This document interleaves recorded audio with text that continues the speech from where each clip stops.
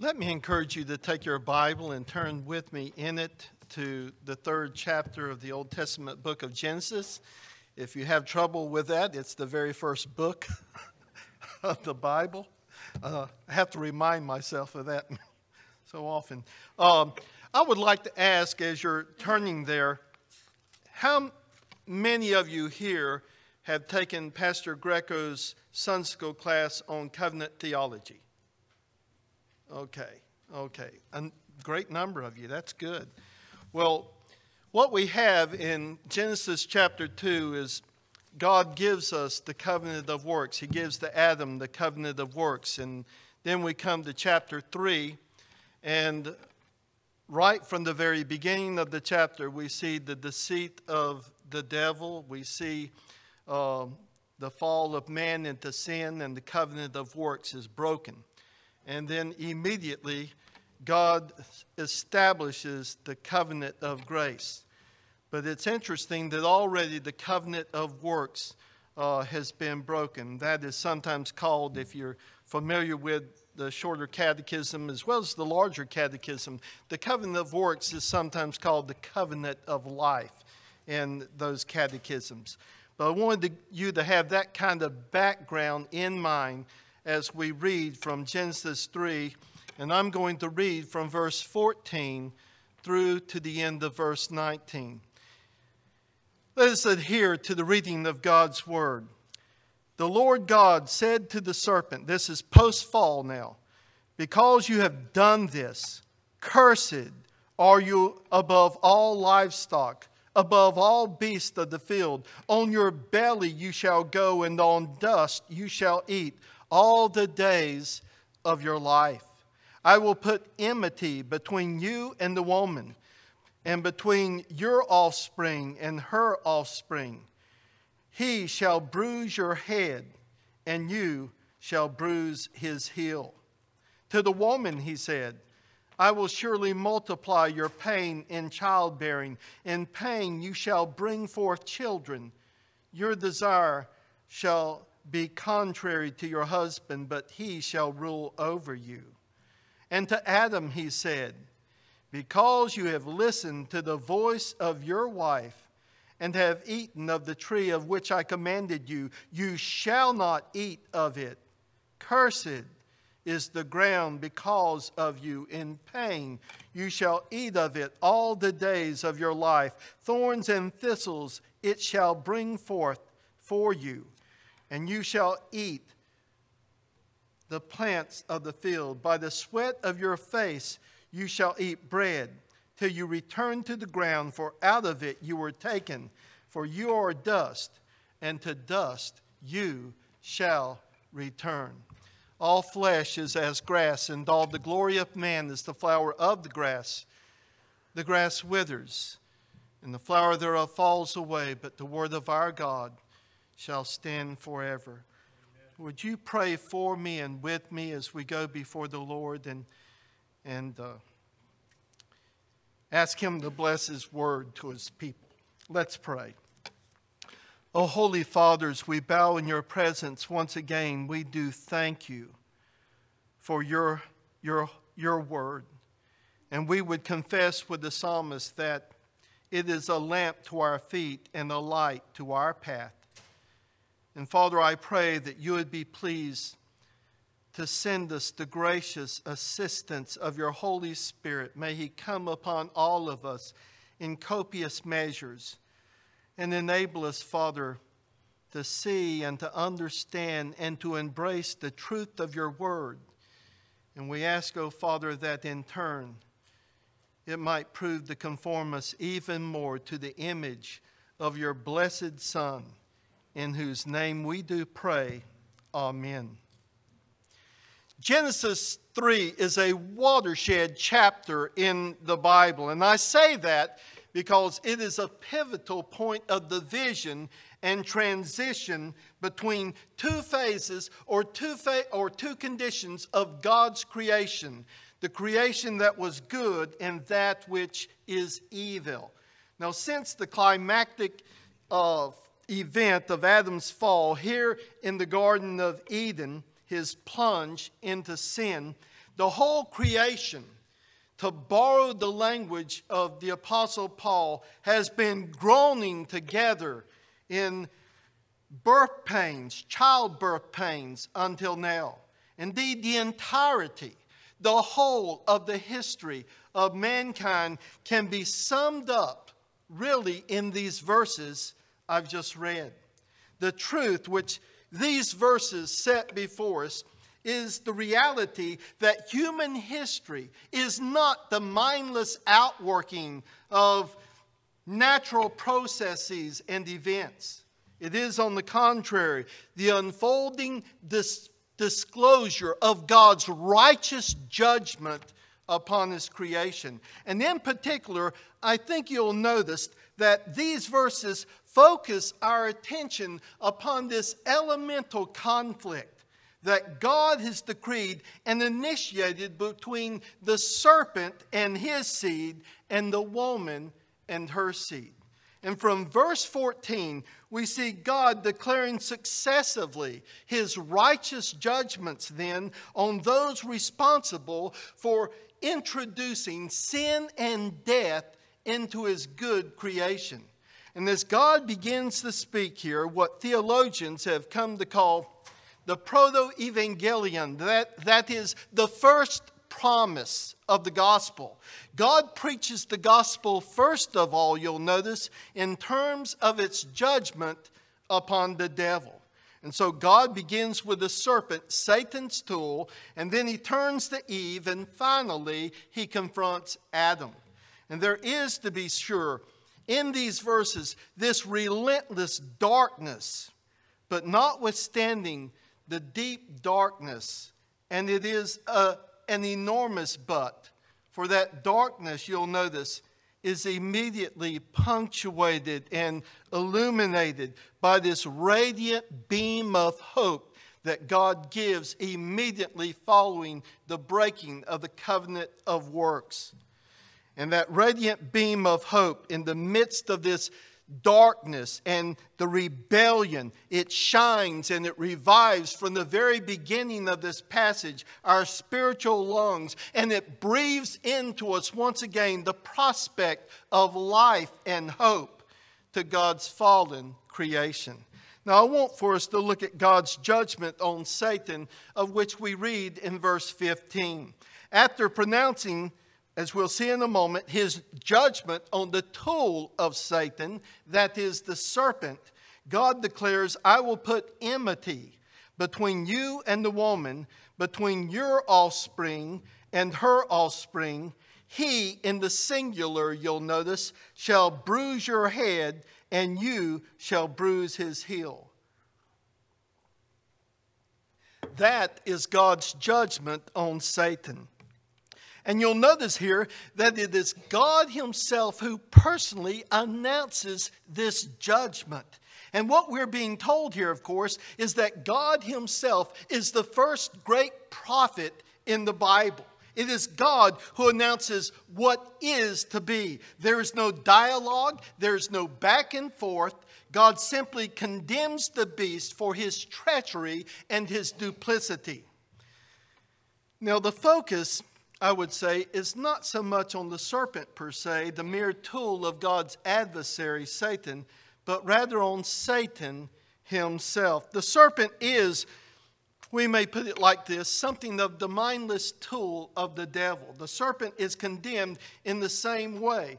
I think it's kind of interesting that John Chrysostom, who was an early church preacher, he said the reason God pronounces judgment on the serpent, it's sort of like this. Just as a loving father destroys the sword and the dagger by which his son's murder was committed, smashing them into pieces, he will take the weapon and break it in two before he turns to pronounce judgment on the perpetrator of the crime. And you can well imagine a father who is so grieved and broken over something like that, taking such a weapon and breaking it in two before he turns to unleash his vengeance upon the murderer himself. And I think that that's an insight that That's what God is pleased to do here. He pronounces judgment on the senseless tool of God's enemy, Satan. And then the serpent is condemned by God to crawl and slither on his belly and to eat dust all the days of his life. Now, there are three things I want to bring out here in this passage. And they all three of the points come right out of verse 15.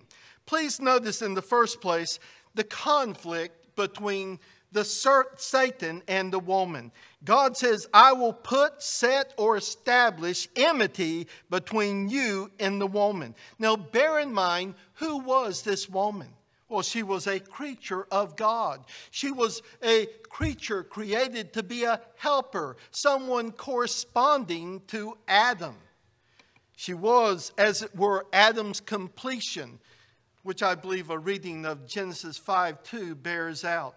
She was to be his encourager. She was to be his helper. But she had been duped by the greatest con artist of all. She had believed the lie of the evil one, and she had rebelled against her Creator. And what is gloriously underscored here is this, that though she had fallen into alignment with Satan, God declares from the very beginning that he's going to recover her from her alignment with Satan. By the grace of God, she is not to be of the evil one.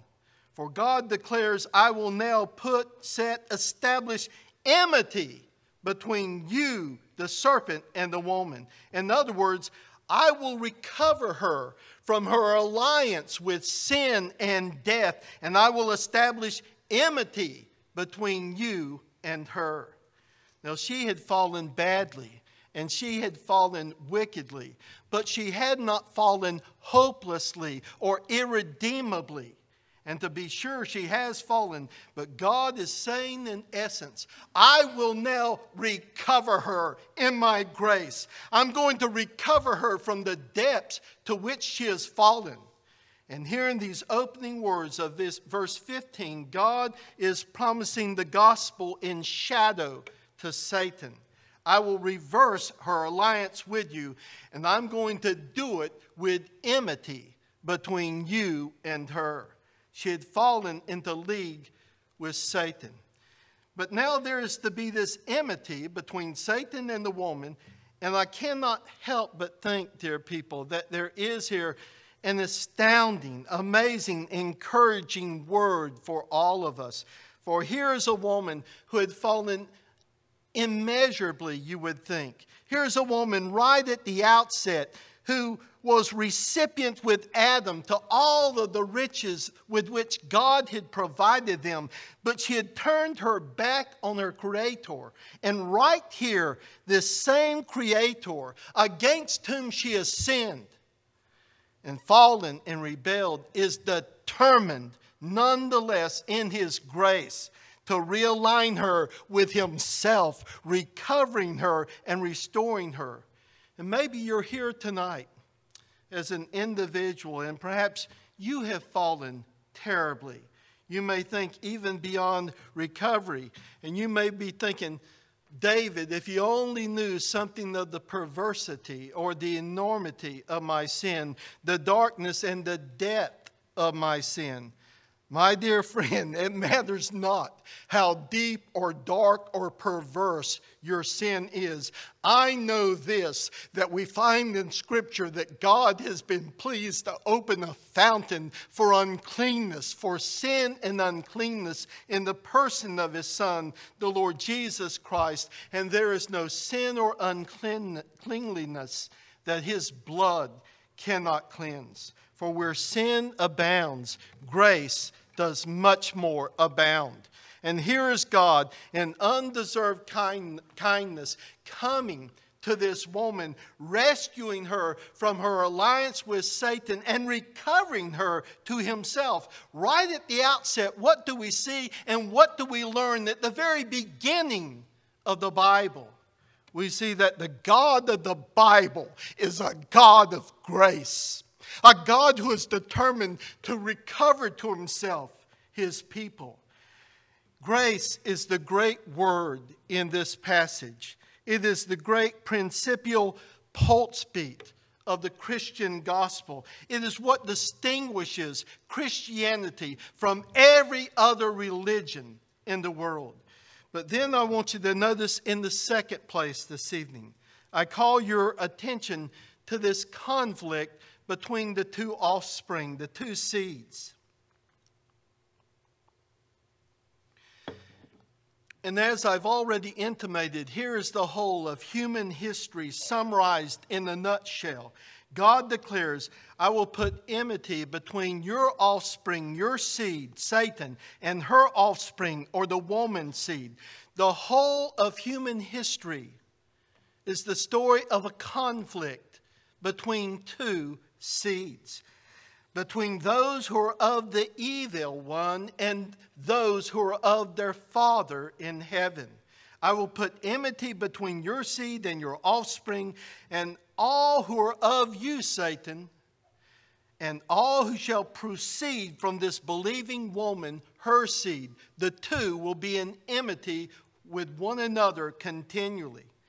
Now, perhaps you're aware of the beginning, I trust we all are, of chapter 4 of Genesis, where we're giving something of a snapshot of these two seeds, these two families, and the principal enmity one against the other were introduced to Cain and his brother Abel, both of whom are born to Adam and Eve. And Cain, in his anger, rises up against his brother, and he murders his brother. And why does he do this? Well, the Bible tells us in 1 John 3 and verse 12, he did it because he was of the evil one. There were two sons born to parents. One was of the evil one, the other was of the Father in heaven. Two families within one family. And in the 8th chapter of John's Gospel, we find our Lord Jesus Christ identifying for us the distinguishing marks of Satan's seed or of Satan's family. You might want to spend some time studying John chapter 8, verses 24 and following. I know it's coming up in our pastor series on John, but I'm sure it's some months down the road. But in essence, Jesus is saying this to those unbelieving Jews in that place who were seeking to undermine and to challenge him. He says to them, you are of your father the devil, clearly and outwardly. Indeed, you claim to be Abraham's children. You bear his name. But in truth, you are of your father, the devil. Because if God were your father, you would love me, Jesus said, for I came from God. You would hear his words. But the reason why you do not hear his words is because you are not of God. You see, the great trademark of Satan's seed is a refusal to believe in and embrace the one sent from the Father in heaven. Again, the whole of history is but the unfolding of the enmity between these two seeds, these two families. Everything you read about, everything you hear about, at its very core and substance, it is a conflict. It is enmity between two seeds, the seed of the devil and the seed of the woman whose father is in heaven. You see, what we have here, more or less in biblical shorthand, is this panoramic scene of the outworking of the conflict of Genesis 3 and verse 15 and the enmity thereof. Now, the scene and the state of this primordial conflict is not something that is always perceived by the human race. Indeed, it's something which depends upon the perspective of what one is able to view and to see, either in their experience in life or what they read or see. But when you stand on the summit, as it were, of biblical revelation, and you begin to take in its panoramic view, as it were, little by little, as you're able to view and to see the complete, the full picture, you're able to determine from that particular vantage point that God is bidding us and encouraging us to behold the whole course of human history as He sees it, from His perspective. And when we begin to perceive it from God's perspective, the history of humanity is reduced to this. There's this unbending, implacable, relentless enmity between these two seeds, the seed of Satan and the seed of the Father in heaven, born out by the woman. And that is why Genesis chapter 3 and verse 15 in particular is more or less a synopsis of human history from God's perspective. And ultimately, there is only one thing that distinguishes between these two families. They may be found in the same biological family. They may even be found in the same ecclesiastical family. But there is ultimately one identifying distinction that divides these two families, and that distinction is allegiance to the Lord Jesus Christ, who is the sent one from the Father in heaven.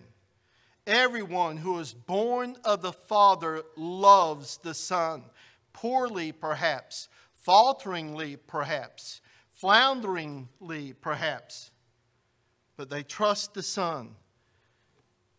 And they embrace Him as their very own. And their greatest shame is that they do so poorly.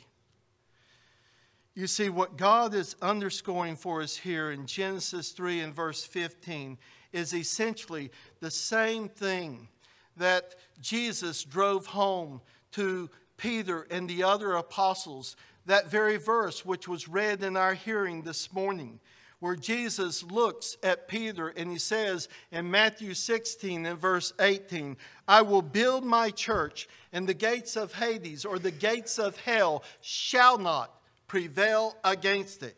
You see, our Lord in Matthew 16 is really addressing the very same basic theme, the same motive in Holy Scripture, the same reality that God sets before us in Genesis 3 and verse 15. The gates of hell are the powers of hell in the Old Testament. The gates of a city was a place where the elders would meet.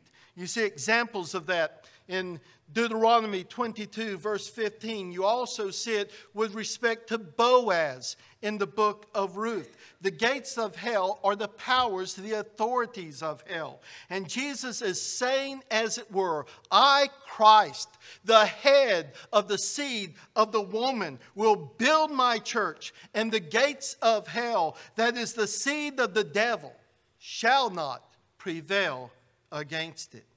And what our Lord Jesus is emphasizing in that verse is that He is building His church in the midst of cosmic conflict, in the midst of the powers of hell raging against the extension of His church. The context then, which is applicable for you and for me, the context of Christian living and of Christian ministry is this context of cosmic conflict. It's inescapable. Do you wonder why, as a Christian, that you find your life at times bedeviled and harassed and beset with difficulties, by troubles and by trials? Why is it? Why is the world up in arms today? Why is it do we continually see nation raging against nation? It's because Jesus is building His church in the midst of world war and the raging of nations against one another, of the plots and the counsels of world leaders against God's Messiah, as we read in the 2nd Psalm. Jesus is building His church in the midst of cosmic conflict. And that, dear people, is the context of the Christian life. It's the context of Christian ministry, and why Satan is so active in sowing dissension and discord and gossip and grumbling and fault-finding and complaints in churches. Remember the words of Jesus in the parable of the tares in Matthew 13. He says, an enemy has done this. An enemy has done this. Why? For we do not wrestle against flesh and blood, but against principalities and powers, against spiritual wickedness in high places. The context in which God is building this church today is this context of cosmic conflict. It's inescapable. And even the best of God's people can become tools of the devil.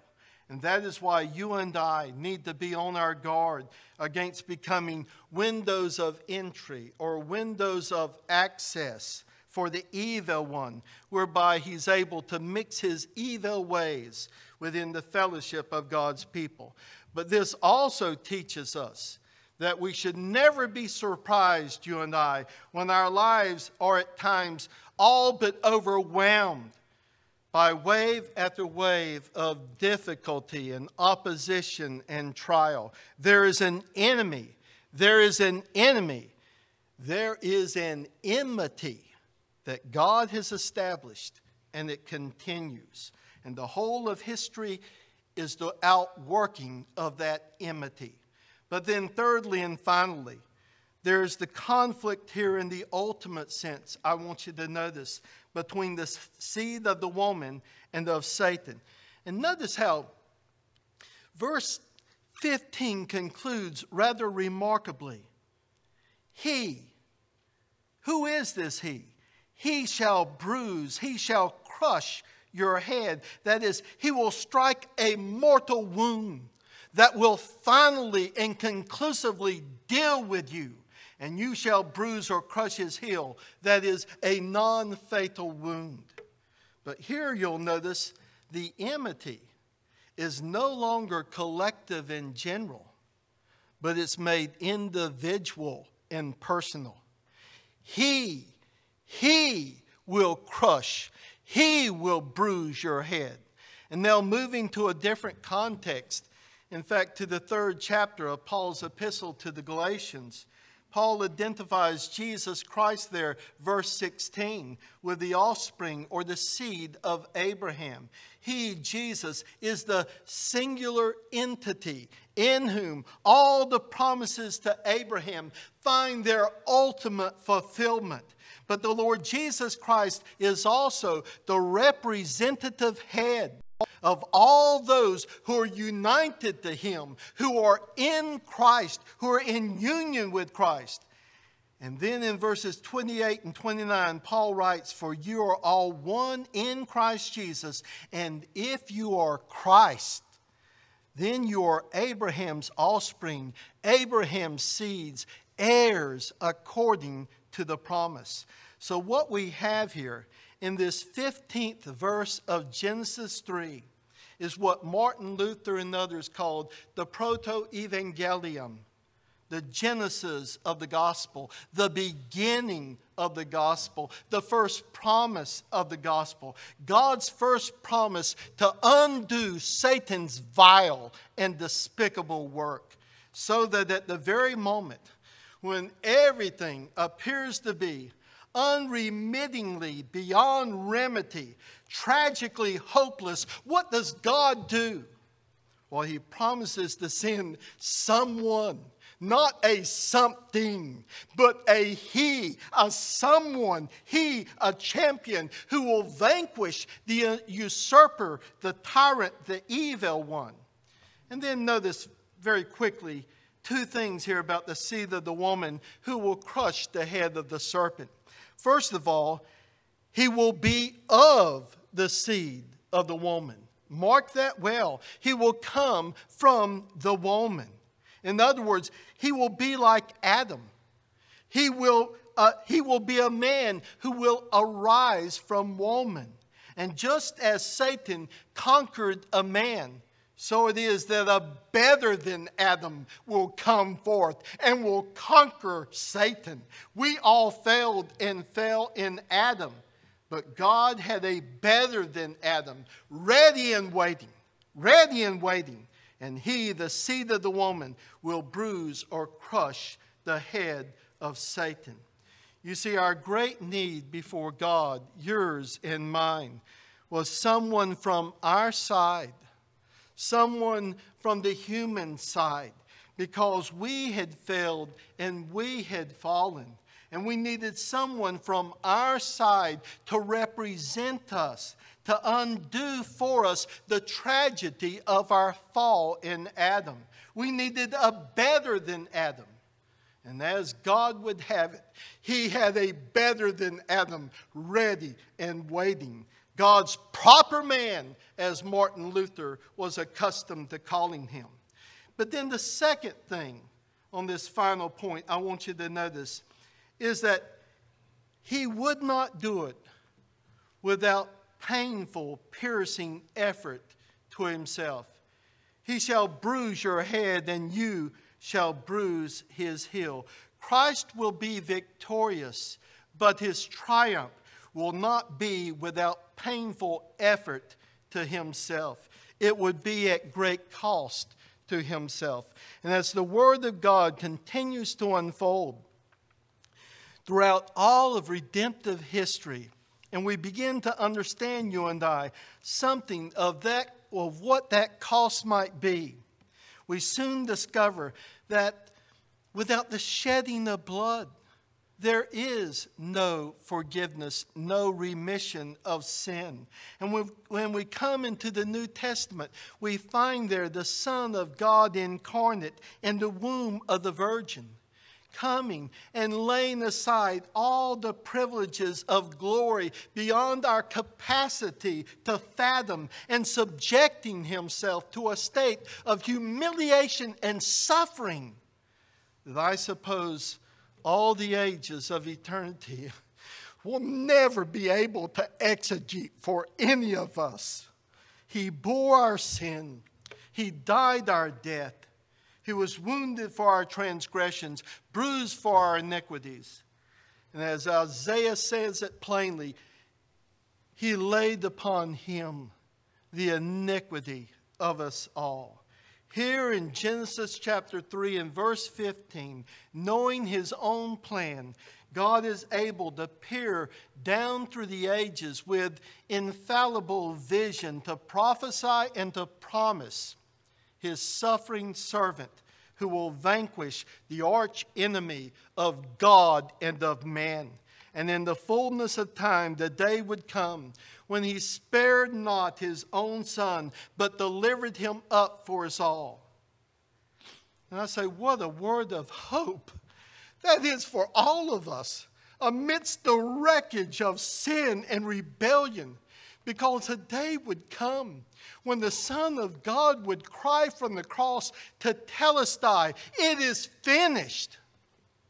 It would be a day that would come, as we read about in John 12, when Jesus would say right before He was to die, "Now is the judgment of this world. Now is the ruler, the prince of this world cast out. And if I be lifted up, I will draw all peoples to myself." And that would prove to be the crushing of Satan's head, the breaking of his power and strength in His triumph over him upon the cross. Colossians 2 verses 14 and 15. And he would yet trouble us, Satan would, but his power would be broken forever, destroyed, crushed underfoot by the Son of God. As the writer to the Hebrews put it, that through death He might destroy him who had the power of death. That is the devil. Who would have imagined that in the suffering and in the crushing of His heel, the seed of the woman, Christ, would be delivering a fatal blow to the seed of the serpent? Because when the Son of God cried from the cross, "It is finished," all of Satan's claims upon God's people had been satisfied and dealt with in full by the sin-bearing sacrifice of the seed of the woman, the Lord Jesus Christ Himself. That cry of Christ, "It is finished," sealed the doom of the wicked one. And he has but a short time, the Bible tells us, And even now, he is a defeated enemy. He may roar, but I like, as one preacher put it, his teeth were pulled at Calvary. And so his roaring now is that of a toothless lion. Why? Because he has been conquered by the Lion of the tribe of Judah. Christ has broken his power, and he seeks to frighten and unnerve us by his roars. But he does so all to no avail, because we share in the triumph, you and I, of the crucified one. There is therefore now no condemnation to those who are in Christ Jesus. He will crush your head, and yes, you will wound his heel, but in the wounding of his heel, that will prove to be nothing short of your own undoing. He will suffer. His triumph, though, you see, will not be painless, but he will, in the end, crush your head.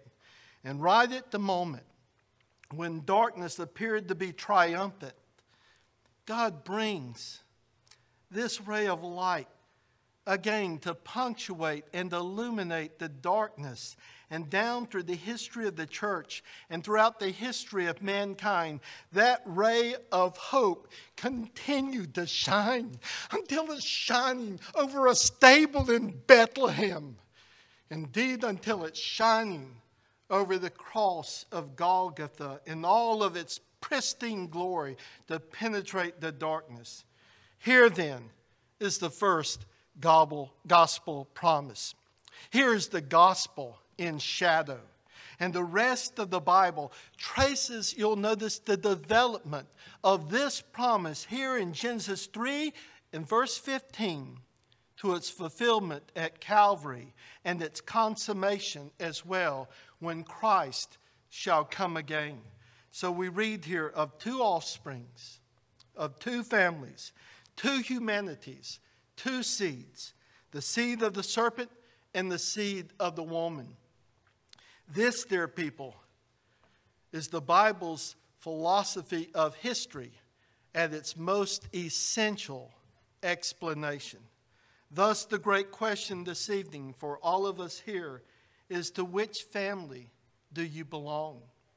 Whose family are you? Who is your father? Are you of your Father in heaven? And if your response is, well, David, I don't really know. I'm not really sure. How can I know that I am of the Father in heaven? Well, the litmus test is simply this.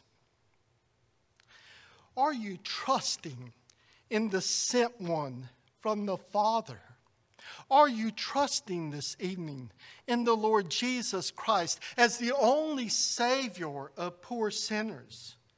You see, if Jesus Christ is not the one upon whom you rest the weight of all that you are, if Jesus Christ is not the one whom you seek to honor above all else, then you need to ask yourself this evening, is it possible that I am yet of another father, the one whom Jesus calls the devil?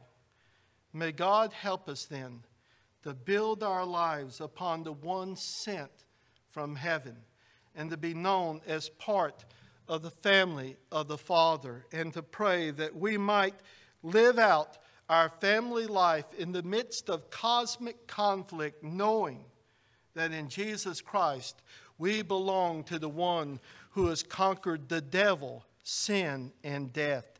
Thanks be to God who gives us the victory through Jesus Christ our Lord. Let us pray.